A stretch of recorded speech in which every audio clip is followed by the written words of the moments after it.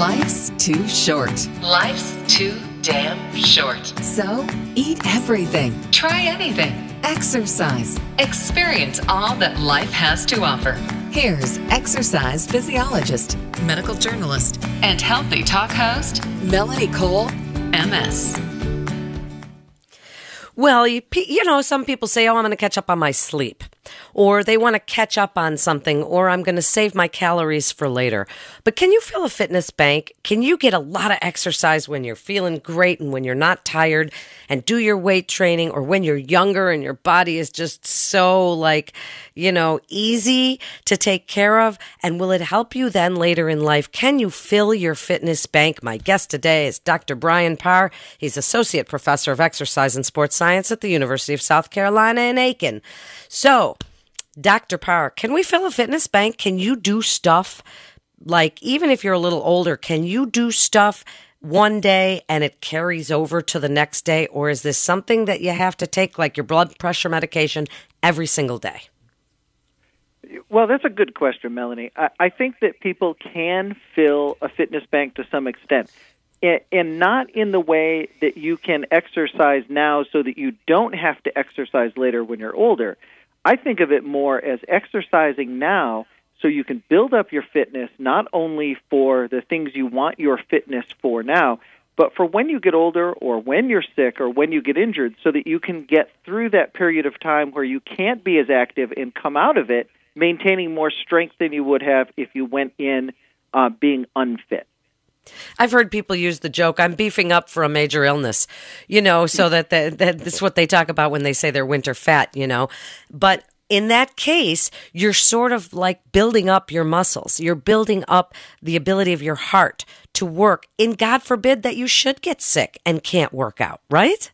Well, that's exactly right. So, we think of fitness on a day-to-day level. I'm going to exercise today so I'm stronger, or I have better endurance for the race I'm training for, or so that I can do more exercise. A lot of people get fit so they can do more fitness, right? But all of that fitness that we're doing that builds up our strength and builds up our endurance and builds up our flexibility helps us when we need it most. And I think for a lot of people, when we need it most is someday, like you said, God forbid, we're sick and bedridden for some period of time. What we know is that people's strength, people's endurance, people's bone density even declines rapidly with bed rest from just laying around in bed being lazy, or from being bedridden from an illness. So what can we do? How do we do this? Do we, just make sure to run or walk as fast as we can, get as much in? I mean, how do you fill up your fitness bank? Yeah, I think the fitness bank is easier to fill up than it sounds. I think, first of all, the goal that people should have is to be active and maintain a high level of fitness for themselves as long as they can throughout their lifespan. I don't think that this replaces exercise as we get older. I do think, though, that by building up strength and by building up endurance, that sticks with us. We know that people who undergo cancer treatment, for example, or when someone has a heart attack, the fitter they are going into that treatment or that illness, the better they'll come out the other side of it, and the better they'll be able to do the things that they need to do as they're recovering. And that could be occupational tasks, that could be activities of daily living, and that could be participating in exercise or other activities. Well, we certainly know that if you're somebody that, does groceries, you do laundry, you're vacuuming, that being a little bit more fit makes those daily tasks just a little bit easier, something you kind of don't think about as you're doing them. But as you say, if, God forbid, you get sick or you can't do things, that's when you really start to notice these kinds of things. So if somebody is in their 20s, Dr. Parr, they're not necessarily thinking about what's going to happen in their 40s or 50s or beyond. So they're not kind of trying to get themselves to a place where it's going to be easier later on. They just think of it as something that goes on right now. And maybe it makes them look a little bit nicer. What's the message we want to put out there? Well, I think it's the same as saving money, right? Young people are pretty bad at saving money because they don't see the real need for it. They're thinking of the now. I think that when we convince people that they should be exercising, and when they finally do, they get benefits from that, whether it's looking better or feeling better. And what we want is for them to continue those good exercise habits for whatever reason. At some point, it's going to change from looking good in a bikini on the beach in the summer to trying to lose the weight maybe that someone gained after they had a child. But what we know, Melanie, is that the people who are fit and who exercise regularly have a better time losing weight when they need to. They have a better time getting in better shape when they need to. I think we all know people who used to be very active and exercise a lot when they were younger, go through a period of time, maybe in middle age when they start having children and spend less time being active. And then there are some people that can get back into it really quickly, right? That are able to, say, train for a race or something they want to do relatively easier than other people. And I think that's the fitness bank, right? That we've saved up not just the good habit, but we've saved up this sort of underlying fitness that we have that we can rely on later when we need it, even if it isn't for some kind of illness or injury. Well, and they do say if you're going to have a procedure, because we all know, Dr. Parr, that being fit, being active can reduce your risk of some things, but it doesn't, insulate you. There are still people who get diabetes that are thin. There are still people that, do great exercise and take care of their knees that need a knee replacement or a hip replacement, or they get arthritis because it runs in their family. We know those things are true, but we also know that if you do have to have your knee replaced, they want you to be as strong as possible in your quads and in your hamstrings, and they want your legs as strong as possible because you can recover faster. Yeah, that's exactly right. Looking at heart disease or cancer, for example, people who are regularly active, who do regular exercise, and who are more physically fit are less likely to have a heart attack, and they're less likely to be diagnosed with cancer. But people still are, right? People who are fit still have heart attacks, and people who exercise regularly are still diagnosed with cancer. But what we find is the people who are fit to begin with can make it through that treatment, through those procedures, and make it through that recovery a lot better than people who aren't. Another example, I was talking recently with a physician who does gastric bypass surgery, and he was saying that the biggest problem they have getting patients prepared for surgery is that they can't achieve the minimum level of fitness they want them to have before they think it's safe to operate. And so that's a really extreme example. It is.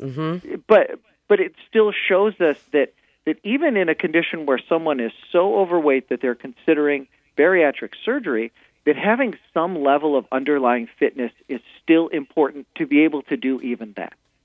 Well, and it's interesting you bring up bariatrics because I was going to myself, and we do shows for hospitals all over the country, Dr. Parr. So I have interviewed just hundreds of bariatric surgeons, and they all say, we do like you to exercise before surgery. We want you to make sure to, fill that fitness bank a little because that surgery is pretty severe and you can't get a lot of activity right after. Plus the nutrition thing goes up and down the scale, and there's, a lot of things that have to be taken care of. However, they do all agree that you want to walk and do as much as you can before. While it may not make a huge difference in your weight, or in your diet, it certainly is going to help you with a procedure such as gastric bypass or any of these kinds of things.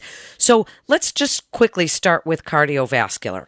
If we were to fill up our bank and fill up our bag of good things, how often do you think we have to go extra hard than what ACSM recommends, the 150 minutes a week of, good cardiovascular, brisk walking or something of the like?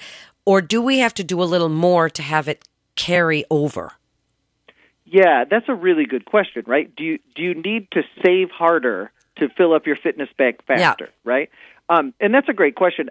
I don't think that's necessary. I think that achieving some minimal level of fitness is the goal we should have for everybody. And you and I both know that there's a great many people out there who really aren't meeting even our most basic recommendations for physical activity and exercise. And I think it's for those people to get them up to the minimum is going to provide them with a level of activity and a level of fitness that we know is going to help protect them against some bad health things happening and help them get through those bad health crises should they occur.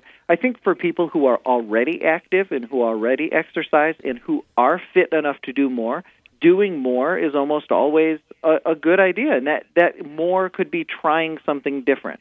It could be transitioning from walking into jogging some days. It could be transitioning from, doing a circuit on the weight machines in the gym to trying some more high-intensity interval-type exercise. But it doesn't have to be going to the extreme. I think that the idea that people need to push themselves to some extreme level of exercise or extreme level of fitness to fill this fitness bank or to get the benefits of exercise, I don't think that applies to most people. Okay, so, and as far as things like we want to try and gradually progress, that's just part of the fitness edict, is that you would like to gradually progress. If you're lifting weights and you're lifting 5 pounds and that becomes pretty light and pretty easy, then you lift 8 pounds and you go from there. So as far as things like weight training or yoga, flexibility is something, Dr. Parr, that we've seen. You work on your flexibility. If you're somebody who's very, very tight, and you work really hard on your flexibility and you're good and warm and you stretch, you do see that you become a more flexible person and you can move more easily. So for some of these other forms of fitness, like weight training or yoga or flexibility or even memory fitness training, proprioceptive techniques like balance and things like that, can those also carry over? Oh, absolutely. We were describing the feeling tight and stretching and going to yoga. You described me perfectly. And my fitness bank in that area probably isn't as full as it needs to be. But it should be. And certainly working on balance, especially as people get older. Think about the problems that people have that lead to injuries as they get older. A lot of it is balance. A lot of it is tripping and falling. A lot of it is lacking flexibility and having to bend over in an awkward way to pick something up that can trigger an injury. So it isn't just the cardio. It isn't just the weights. It's looking at fitness more holistically, I think, that people can, by having these skills and abilities and being able to do all of the things they need to do with relative ease, I think that's the goal. And I think you're right to look beyond the traditional exercise in the gym to start looking at some of these other very important aspects of fitness. Important. It is. It really is. And I do believe you can sort of bank up your fitness and get yourself so that if you had to take a month off of something, you can at least get back to it a little easier. Wrap it up for us, Dr. Parr, with your best advice about fitness banking and really like saving money, starting in your 20s and working all the way through and kind of saving up so that if you can't do it, at least your body is a little more efficient and ready to start back up a little bit easier. I think you said that perfectly. Starting when you're young, by being physically fit and exercising regularly, you are building up this bank or this reserve of fitness that you have as you get older to make it easier to stay in shape, to make it easier to get back into shape if you need to, and then certainly with increasing age, make it less likely that health problems will arise and make it easier to go through the treatment and the disability and the hospitalization if necessary for those health problems and emerge out the other side being able to maintain occupational activities, activities of daily living, and leisure activities that people like to do. And all of that comes from maintaining good fitness throughout the lifespan. I think so. I think that's great advice, and it's something that we can all heed, because even if you can only do a little, do as much as you can, because it will benefit you later on, and then hopefully you can kind of up the ante a little and build up that fitness bank and really work so that you have something saved, so that your body does have something in its toolbox to help you fight off whatever might come your way. And of course, that's what we always talk about here on Life's Too Short and Radio MD, and our expert guests on these kinds of segments are provided by the American College of Sports Medicine, the certain gold standard in the world of fitness and scientific research for fitness and health. They are absolutely the gold standard in global recognition, the American College of Sports Medicine. And if you like us, subscribe on iTunes, like and subscribe. That's what they tell me. Is I'm not a big iTunes person, but they say if you subscribe, then we can all get involved and be involved in the conversation together. Thanks so much for listening. This is Melanie Cole for Radio MD. Stay well.